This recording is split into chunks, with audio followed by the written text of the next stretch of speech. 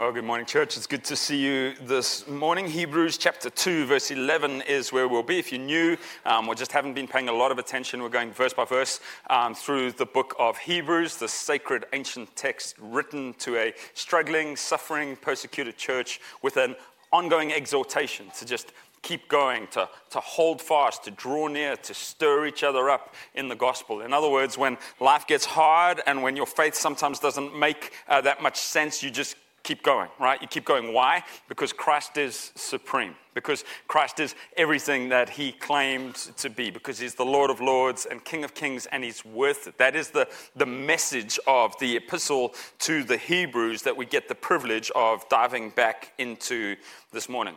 I am one of 4 children in the Lester family. In fact, we were 5 for a while. I have 2 older brothers and a younger sister. Now, my parents were clearly insane or just not good at family planning, which means that there is a 4-year gap between each of us, right? So they had my older brother Jonathan, then 4 years, then Andrew, then 4 years, then me, and then Tracy, right? So you end up with this wide gap. They basically just liked infants. I'm not sure, and so they got bored, and so they would just add another one. And so we have varying degrees of connectivity amongst the siblings, right? We have varying degrees of life overlap because the age gap is quite big. But there's no shortage of love and fondness for each other to this day. Praise God for that. Here's what I've realized about siblings as I've gotten a bit older. Very few people in life have the power to cause senses of either security or insecurity in you like a sibling can. Right? They can build you up to like a bulletproof extent, or they can crush you. They can destroy your spirit. My brother Andrew and I went to a very traditional boys' school in Johannesburg. So boys-only school, it's 120 years old, looks like Hogwarts, right? And I went there for most of my schooling career, and he was 4 years older than me. So I enter high school in South Africa, it's 8th grade. I'm 11 years old when I go into 8th grade, right? Because again, my parents weren't thinking, and so they thought, oh, he's good at some curriculum stuff, so let's just keep him going. And so I'm this little hobbit, right, even smaller than now, and I'll walk in there as an 11-year-old into 8th grade, and my brother is a junior, right, and he's playing varsity sports and all this stuff. He's kind of like a hero. And so I think this is going to be awesome. I get to just flow in his wake, right? And we get out of the car the first day. He says, don't look at me, don't talk to me, don't come near me, I don't know who you are, right? And I was like, what? He's like, I told you. Don't, all right? You're doing it already. Don't. And he heads off. And every time I see him in the corridors, he just looks the other way, just pretends that don't exist. Now, the way that they kept a boys' school of about 1,200 boys under control, where you've got 12-year-olds, I was only 11 for a month in that grade, but 12-year-olds and 18-year-olds on the same campus, they had this brilliant idea, right? They had an old boys system. So an 18-year-old, a senior, gets a 12-year-old as his own possession to do with as he pleases, right? And this is how they create culture, and it works really well, except for all of the abuse that you have to endure, because it's like basically you go through like 3 years of hazing, right? And then what do you do when you've recovered from 3 years of hazing? You turn around, you do it to someone else, right? And so it's this perfect, horrific system. And I got an old boy who was just a complete jerk, and I'm a little dude, and he was just on me. And the things he was, he was just breaking me down. And I'd get home in tears most days, and I'd look longingly across the quad at my brother, and he just pretended I wasn't there. To be fair, it was quite hard to see me, but just nothing, right? And then one day, this dude was on me, and it was particularly upsetting, and it was particularly unfair, and it was particularly unjust. And I'll never forget my brother just walking across. I just saw him coming across the quad.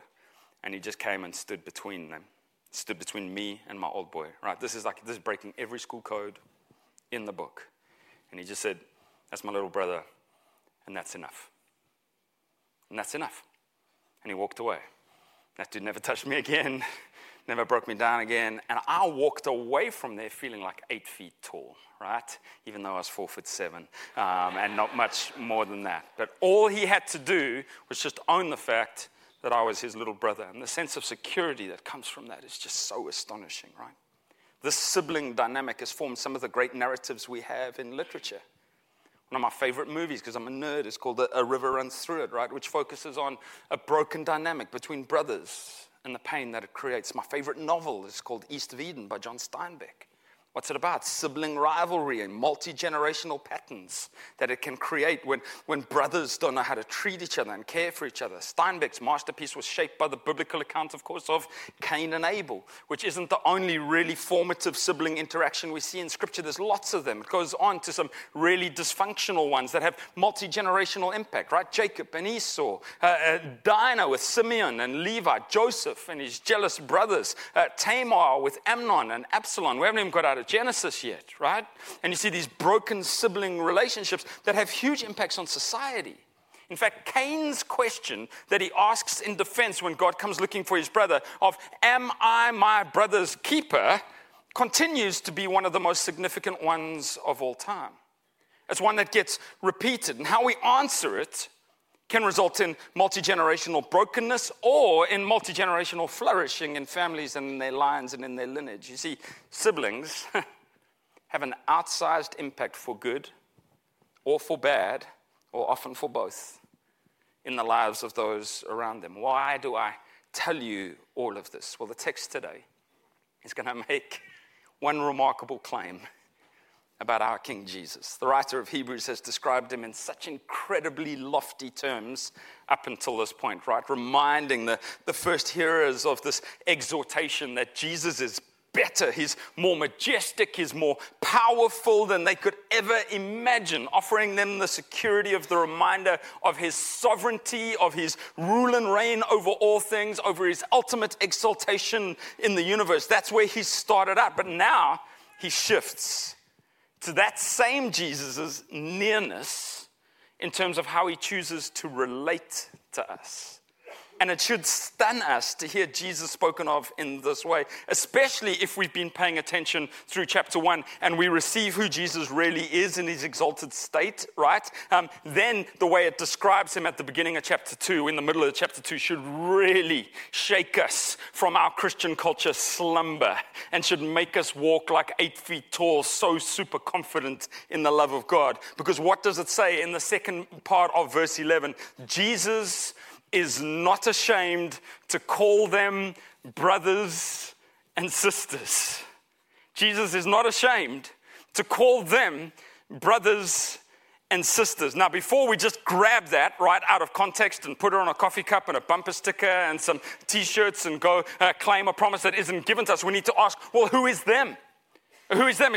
Who is this talking about? Is this the angels, right? We've spoken about angels a whole bunch. Is he calling angels brothers and sisters? Is he calling the apostles brothers and sisters, the early followers of Christ? Is he calling them, right, brothers and sisters? Well, as we will see in a second, the text speaks of all those who Christ wins for himself, the children of Abraham, all of those who belong to the covenantal promises of God. So listen, this is everyone who is a follower of Jesus. And if you're one of those this morning, this is us. This is us. He's not ashamed to call you sister.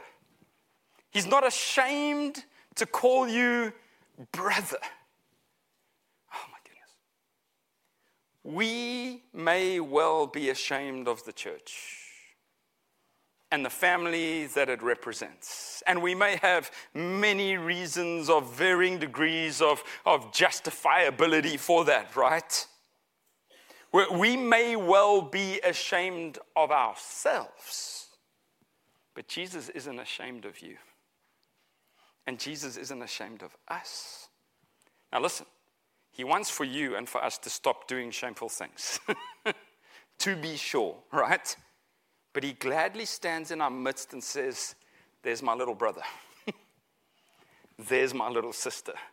I'm not ashamed to be in their family. Friends, as someone who, now that I'm a bit older, has realized that I have quite honestly lived for the validation and approval of my earthly brothers my entire life, right? And to be fair, they have not withheld it, so it says a lot more about me than it does about them, right?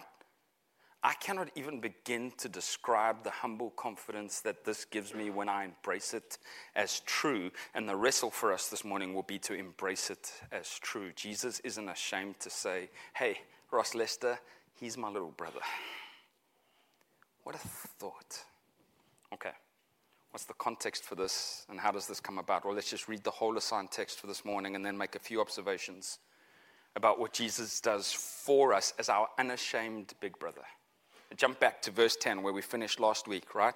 And look at this, one of the most complex verses in all of the New Testament, actually. And so I don't have a lot of time to deep dive, but I want to just show you just a little bit of what tees up this great statement. It says, "For in bringing many sons and daughters to glory, it was entirely appropriate that God, for whom and through whom all things exist, should make the pioneer." Don't you love that? Jesus is our pioneer. He's the one that goes before us, of their salvation perfect through sufferings, right? Jesus is perfected in his role as the pioneer of our salvation through suffering. He doesn't get to escape it. So here's the context. The people who are receiving this letter are suffering. And they're struggling with the tension that Tyler so winsomely described last week. The tension that says, but I thought you said everything is supposed to be in subjection under his feet, and yet we don't see everything in subjection under his feet. I'm still busted. The world is still busted. I thought Jesus was supposed to be ruling and reigning. When is he coming back to make this all right? Why do we still suffer? And as you mentioned that, why did Jesus suffer instead of just ending the suffering in an instantly visible triumphal reign? Why is the ongoing suffering in the world is one of the great questions of apologetics in the world today. And Christianity alone has an answer that says there is a God who joins you in that suffering, who participates in it with you and shows you that one day he will bring it all to an end, but in the meanwhile is empathetic to your suffering because he has suffered it himself. Why? Well, the writer says it was entirely appropriate. It was the appropriate means of Christ's perfection. Listen, so we don't commit heresy. Just if you listen to nothing else, right, doctrinally this morning, his perfection refers to his fulfillment of his role and not to his formation of character. He's being perfected as the atoning sacrifice, right? Not as the sinless one. It's entirely appropriate that being perfected as our atoning sacrifice, Jesus should suffer like us. Why? So that he could suffer for us. In order for Jesus to be a suitable sacrifice, he had to endure what we endure. He had to submit himself to the sufferings of life in flesh and blood and had to live through it without sinning so that now he can stand as our perfect representative. Look at how he embraces that perfection and what he does with it, right? He earns that. He's perfected. Look from verse 11, then what he does with that. For the one who sanctifies and those who are sanctified all have one Father. Stop the bus. There's no buses in Austin. Stop the large SUV with one person in that we're all determined to drive around and clog up. Why is there so much traffic? It's because we have one person per 40,000 square feet of vehicle, right? Stop whatever mode of vehicular transport you have. We all have one Father? That's unbelievable. So that the intimacy that Christ has with the Father, he makes it available to us. He says, you're not like a foster child in the kingdom of God who where we feel there might be a threat in the future of being moved to somewhere else, right? And bless those who foster. What a wonderful picture of God's mercy and grace. But what he's saying is, you actually have the same Father. That's astonishing. You have the same one. That is why Jesus is not ashamed to call them brothers and sisters, saying, I will proclaim your name to my brothers and sisters. I will sing hymns to you in the congregation. That's Psalm 22, if you're wondering. And again, I will trust in him, Isaiah 8. And again, here I am with the children God gave me, later on in Isaiah 8. Now, since the children have flesh and blood in common, Jesus also shared in these, so that through his death, he might destroy the one holding the power of death, that is, the devil, and free those who were held in slavery all their lives by the fear of death. For it is clear that he does not reach out to help angels, but he does reach out to help Abraham's offspring. Okay, goodness me, try to stick with me. 4 things this morning. He isn't ashamed to call the offspring of Abraham his brothers and sisters. How does the writer go about saying that he displays this proudness, for lack of a better word, this comfort that he has in calling us brothers and sisters. Well, first observation is this. As our unashamed big brother, Jesus shares something with us. He shares sanctification with us. As our unashamed big brother, Jesus shares sanctification with us. Listen, this is abstract. I'm going to try and make it as basic as possible, right? He says that the one who sanctifies and that the one that he sanctifies are one and the same. So the one who sanctifies and the one who receives the sanctification, right, are one and the same. They share the same Father. They are siblings in the same family, sharing in the same blessing. And so Jesus earns our sanctification and then he shares it with us. Why can he give it to us? Because we're siblings. And so he receives this blessing from the Father and is free to pass it on to his siblings. Here's what that means. The word sanctify is a big Bible word, right? It means to be set apart for holy use. The scripture is going to tell us, there's some things you can use that are general, right? And then there's some things that are sanctified. They're holy. You only use them for one particular purpose. Now, there's two elements to that. The first is about designation, setting that thing apart. The second is about ongoing protection, making sure that no one uses it for something else. You see that distinction? Firstly, you've got to say, this is for that purpose, and then you have to protect it for that purpose, right? You have to stop someone else from coming to use it for something else. Now, this is Old Testament language. Yeah, in the tabernacle, there were sanctified items, bowls and altars and stands. They were used only for the sacrifice and worship of God. They weren't used for regular day things. You couldn't use them for your washing up or your eating of soup. They were designated, set aside, saying these are sanctified items, can only be used for the holy purposes of worship. Then what did the priests have to do? What was their whole job? They had to ongoingly protect these items to make sure that they didn't become defiled.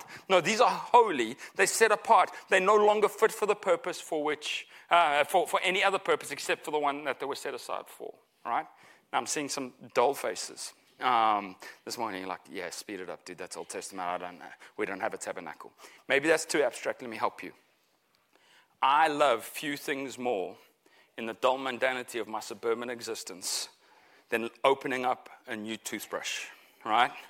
When I get to do a late night Target run and I get to choose medium, firmness, because I've got weak gums, guys. It's not my fault. And so I can't go with the hard ones because my gums will bleed out and I'll die. But I love opening the new toothbrush. You know why? I look at it and it's pure. It's sanctified, yet to experience the trauma that its forefathers have endured, right? It hasn't been through any of that. I set it aside in the little toothbrush holder I have on the side of our bathroom, and I anoint it, right? This is my toothbrush, sanctified solely for use in my mouth. And that is its holy purpose for its entire life. But that designation won't be enough if my kids come along and use it to clean their sneakers, right? Or our Labrador's teeth, or the grouting on our towels, which they never do, but if one day they turned out to be helpful, right? I have to defend the sanctification of this set-apart object, right? Now, that might sound too basic, but this is what it means, right? To set something apart and say, it only has one use. And in the case of sanctification, that use is worship. It has to be kept as holy for worship, right? Did you know, just listen for a second, that the Bible calls you sanctified? You, follower of Christ. You might not think so because you know what you've been up to this week, right? But part of the glory and wonder of the gospel is that you are set apart, regardless of what you have been up to. You are just either living up to it or you aren't, right? You might go like, oh man, I hear you. That's a cool gospel juke. I like it, but I'm into some really bad habitual sin, man. I just can't break this stuff. Well, you're probably not worse than the church in Corinth. And look how Paul greeted them. Paul's going to correct them for being drunk at communion, for being in lawsuits with each other, for having incestuous relationships. And look what he calls them. He says, to the church of God at Corinth, to those sanctified in Christ Jesus. He says, hey, sinny Corinthians, you're sanctified. You're set apart for holy use. You keep forgetting it, and so you keep going back to other things, but that's what you are. He says you're called as saints. with all those in every place who call on the name of Jesus Christ our Lord. So everyone who calls on the name of Jesus Christ as Lord is sanctified and set apart and made holy and given that as a gift by our Lord Jesus Christ, our older brother. Friends, listen. As your big brother, Jesus earned the right to set you apart as sanctified. And Jesus displayed that he has the power to protect you from defilement and to present you as fully sanctified to his Father and to our Father on that last day. You might go, yeah, but I've sinned. Sure, but your big brother didn't. And so he earned the right to set you apart. You might go, I'm still so immature in my faith. My sanctification is slow. Right? My journey of becoming more holy is slow. I keep going back to my old ways. Sure. But your big brother is ultimately the one who will finish the good work that he started in you.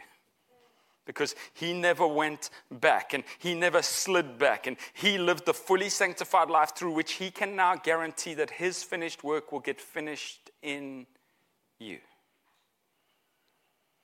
Remember, I said at the beginning that Cain's question, am I my brother's keeper, shapes so much of the narrative of humanity. When Jesus is asked the question, am I my brother's keeper, he answers with a resounding yes. Yes, I am. They're my brothers and my sisters, and I have sanctified them, and I will keep them, because I share what I have earned with them, knowing that they could never earn it themselves. All right, second one. As our unashamed big brother, Jesus participated in our weakness with us. Not only did he share his sanctification with us, he participated in our weakness with us. The writer says that Jesus, as our brother, shared in the state of having flesh and blood. This is Bible euphemism for weakness and frailty that we experience in humanity, right? Jesus didn't escape it, and in fact endured it in a way that none of us will ever have to contemplate. Now just forgive me for a second. I'm going to read a chunk of Old Testament for you right now, because this is what Hebrews does. It connects our two testaments, right? It's a great work of biblical theology, and I don't want us to skip over it, right? The writer quotes Psalm 22. Now we might go, that's interesting, Psalm 22, and just move on, right? But he's quoting this to make his case. I love Psalm 22. It has a very triumphant ending, which we will share together in just a little bit. But the first part of Psalm 22 describes in great detail the brutality and suffering that the sent one of God would endure. Psalm 22 is what Jesus cries out from the cross. Did you know that Psalms in the first century weren't known by their number? Right? We've got an interjected numbers in the order of worship, right? In the history of the Jewish songbook, Psalms were known by their first line. And the first line and their most prominent line. And what does Jesus cry out from the cross? My God, why have you forsaken me? What is he saying? He's saying, in other words, turn with me to Psalm 22, and you'll see who I am, and you'll see what I am doing. And look at what it says. My God, why have you abandoned me? Why are you so far from my deliverance? I'm going to read this whole thing on purpose. And from my words of groaning. My God, I cry by day, but you do not answer. By night, yet I have no rest. But you are holy, enthroned on the praises of Israel. Our ancestors trusted in you. They trusted and you rescued them. They cried to you and were set free. They trusted in you and were not disgraced. But I am a worm and not a man, scorned by mankind and despised by people. Everyone who sees me mocks me. They sneer and shake their heads. He relies on the Lord. Let him save him. Let the Lord rescue him, since he takes pleasure in him. It was you who brought me out of the womb, making me secure at my mother's breast. I was given over to you at birth. You have been my God from my mother's womb. Do not be far from me, because distress is near and there's no one to help. Think of Christ. Many bulls surround me, strong ones of Bashan encircle me. They open their mouths against me, lions mauling and roaring. I am poured out like water, and all of my bones are disjointed. My heart is like wax melting within me. See Calvary? See the cross? My strength is dried up like baked clay. My tongue sticks to the roof of my mouth. You put me into the dust of death. For dogs have surrounded me. A gang of evildoers has closed in on me. They pierced my hands and my feet. I can count all my bones. People look and stare at me. They divided my garments among themselves, and they cast lots for my clothing. But you, Lord, don't be far away, my strength. Come quickly to help me. Rescue my life from the sword, my only life from the power of these dogs. Save me from the lion's mouth, from the horns of wild oxen. When the scriptures tell us that Jesus joined us in the weakness of flesh and blood, it tells us that he went all the way down to the weakest of the weak. Now, though for many of you your suffering is intense and profound, it is not lower than the suffering of Christ. Though you may be in a pit of despair, it is not a deeper pit of despair than the one that he subjected himself to. It is not a more stark feeling of weakness, of aloneness, of abandonment, of death. Our brother Jesus participated with us, for us, and as us. You're not alone. I was feeling quite desperate emotionally this week. As I think about it, I'm in a grief-induced depressive funk, right? Just struggling, just to get out. Feels like a pit. Doesn't the scripture say he is acquainted with grief? And so he can sit with me in there, and I don't need to have the strength to clamber out myself. My big brother knows exactly how it feels. And he went on to overcome it. Verse 14. Now, since the children have flesh and blood in common, Jesus also shared in these so that through his death, he might destroy the one holding the power of death, that is the devil, and free those who are held in slavery all their lives by the fear of death. Thirdly, as our unashamed big brother, Jesus defeated our enemy for us. As our big brother, Jesus doesn't just join us in our suffering. He doesn't just come and sit in the pit with us. He also defeats the enemy who wants to keep us bound to our suffering. In his death, which looks like bleak defeat, he actually defeats the one who tries to make us afraid of death and turns us into a people who can't lose. You see, this text makes it clear to us, Satan does have some power in this life. He has the power of death. He has the power, you know what that means? Of God's justice. He knows that God said, for the wages of sin is death. And so he has the power to go before the Lord and say, but they sinned, and so they deserve death. That's the power he has. And he uses that power to manipulate us, right? And to speak to us guilt and condemnation and fear over and over and over again. But the writer says, yes, but when Jesus walked out the grave, he said, Satan, you no longer have that power. And so they don't need to listen to you anymore. The one who tries to make us afraid of death, he is bound, right? And though he can taunt from the sideline, he has no real accusation of merit to make against Jesus' brothers and sisters. Now, can you imagine? Oh my goodness. If you actually believe this, that Jesus actually defeated the one who makes us afraid of death and turns us into a people who can't lose, can you imagine how we then can be a people who say, to die is gain? Can you imagine how we would live if we actually believed that? Some of you are going to go like, I'm not scared of death. I imagine if we did an audit of your life, you really, really are. Dictates how we spend our money. Dictates what we do with our relationships, our time. We're terrified of the end of our lives, the end of the lives of those around us, because we struggle to believe that it's gain. Why? Because we struggle to believe that Jesus actually won. I don't have time today. I'm already on 29 minutes, and I know that drives you crazy, but we're trying to do this across 6 congregations, right? And the poor people in kids ministry are like, I wonder how much longer he's got to go. Because they're looking after your kids, right? They just are your kids. Maybe when you get home, read 1 Corinthians 15. I love it. I was going to read it at length, but it's amazing, right? He says at the end of that, verse 56, he says, the sting of death is sin. And the power of sin is the law. But thanks be to God who gives us the victory through our Lord Jesus Christ. Look at his conclusion to that. Therefore, my dear brothers and sisters, be steadfast, immovable, always excelling in the Lord's work, because you know that your labor in the Lord is not in vain. Friends, if we don't fear death, then we can live actually as steadfast, immovable, and always excelling in God's work, knowing that it isn't all in vain. Satan's going to do everything he can to try to get you to believe that this life is all there is. And then he's going to cause you to fear that you're somehow missing out on its fullness. And that's basically the foundation of all temptation. Our big brother Jesus beats him, though. When he walks out of the tomb, he stands between, right? Our tormentor and us, and says, that's my little sister. That's enough. That's my little brother. That's enough, right? Now, we get to live our life with the strut of those who know that their older brother beat up the schoolyard bully. On a cosmic scale. All right, there's still more. Goodness me.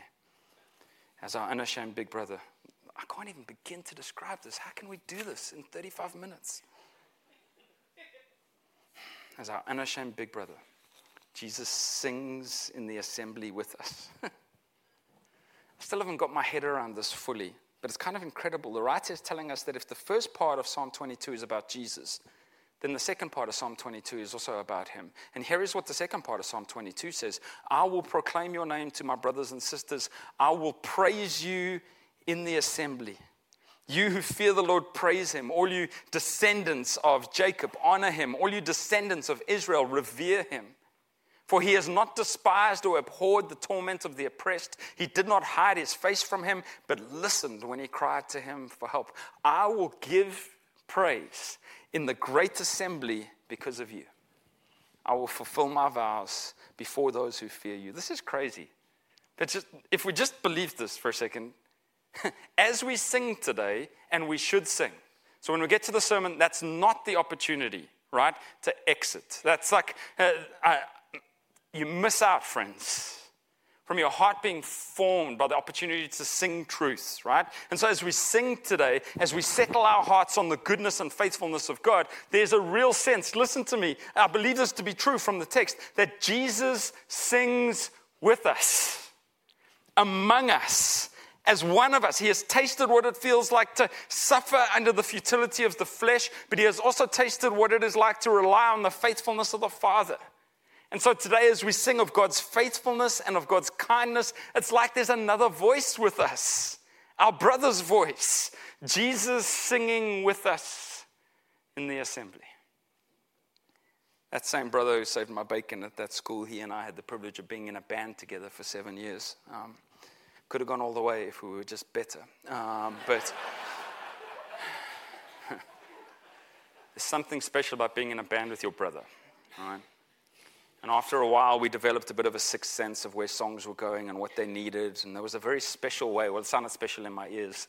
Apparently not out there. Otherwise, again, I wouldn't be doing this. I'd be doing that. But there was a very unique way in which our two voices, as weak as mine is, would combine in harmony. And there'd be moments when there's just two parts to the harmony, but it feels like there's more than just the two of you singing. I always loved the courage and the confidence I would get to hear my brother singing with me. It gave me so much joy. As we sing today, our brother sings with us. There's another voice. We can be off pitch. He'll perfect it, right? He'll come and sound amazing. One of the many reasons we shouldn't take lightly the privilege of gathering together and singing songs together. Friends, I know our worship culture is not everyone's cup of tea, right? Or cup of really bitter coffee. Let me make this American, right? You guys don't drink tea yet, you just drink weird brown water. I love it here. I know for some it's too loud. I know for some it's too dark. I know for some the songs aren't what they're used to. I get it. I get it all, right? I understand. It's not always going to be exactly what we want. But don't stand passive. Sing. Why? Your brother sings with you. Sing. If it's too loud, sing it louder, right? Drown it out. I can't hear my voice. Shout, right? Go for it. Sing. Don't hold back. Think of what is happening in the heavenlies, lastly. As our unashamed big brother, Jesus reaches out to help us. Why does Jesus do all of this for us? Well, look at what verse 16 says. It says, it is clear that he does not reach out to help angels, but to help Abraham's offspring. He does it because we need help. We aren't strong enough, and so we need one like us to rescue us. He reaches out to us to help us. He doesn't even do that for angels, but he does that for you. And he does that for me. Jesus is not ashamed to call you sister, to call you brother. Jesus is not ashamed of you, even if you're ashamed of yourself. But are you ashamed of him? Are you accepting the way of the cross, the way of weakness? Friends, you might go, no, I'm not ashamed of Jesus. I'm prepared to die for Jesus. Are you prepared to repent for Jesus? That's the real test. To accept your weakness, not your strength. To come clean with what a mess you are. Secure in the identity that your big brother has won for you. Are you not ashamed to do that?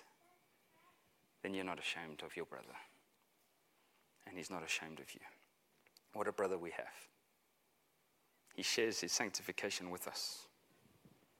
He participates with us in our weakness. He defeats our ultimate enemy for us. He stands with us in the assembly when we can't raise a voice, and he sings with us. And he reaches out to help us because he knows that we need help. And he's not ashamed of that. Father God, thank you so much for your word.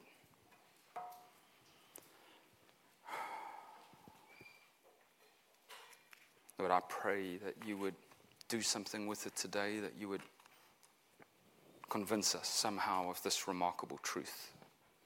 I confess that sometimes these claims are so lofty that I can really struggle to believe them for myself. But Lord, what a thought that your Son, your perfect Son, is prepared to identify me as his brother, not as a slave, right? As a brother. Lord, that doesn't change me as much as it ought to. And so I pray that by the power of the Holy Spirit today, you would start to bring a revival into this weary heart and into the hearts in this room so that we could start to actually believe that. That he didn't reach out to help angels, as marvelous as they are. He reaches out to help the weak. The weak like me, the weak like us. I pray that we would take his hand. I pray that we would receive his sanctification. Father, for those who haven't been living like part of the family, I pray that you would help us to trust in his holy sacrifice. You would help us to be bold enough with him as our brother to repent of our sins and to receive mercy. To do that publicly, to speak that out to others because we have no shame, because he's not ashamed of us, so we can't be ashamed of ourselves. Lord, I pray for those who are living in deep fear of death, whether that's the death of their own selves, whether that's the death of a dream, whether that's the death of a child, whether that's the death of a spouse.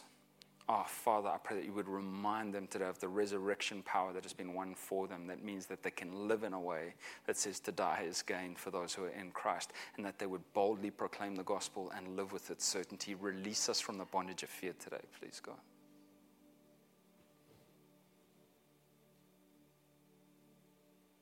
He is not ashamed to call them brothers and sisters. Help us to believe it. In Jesus' name.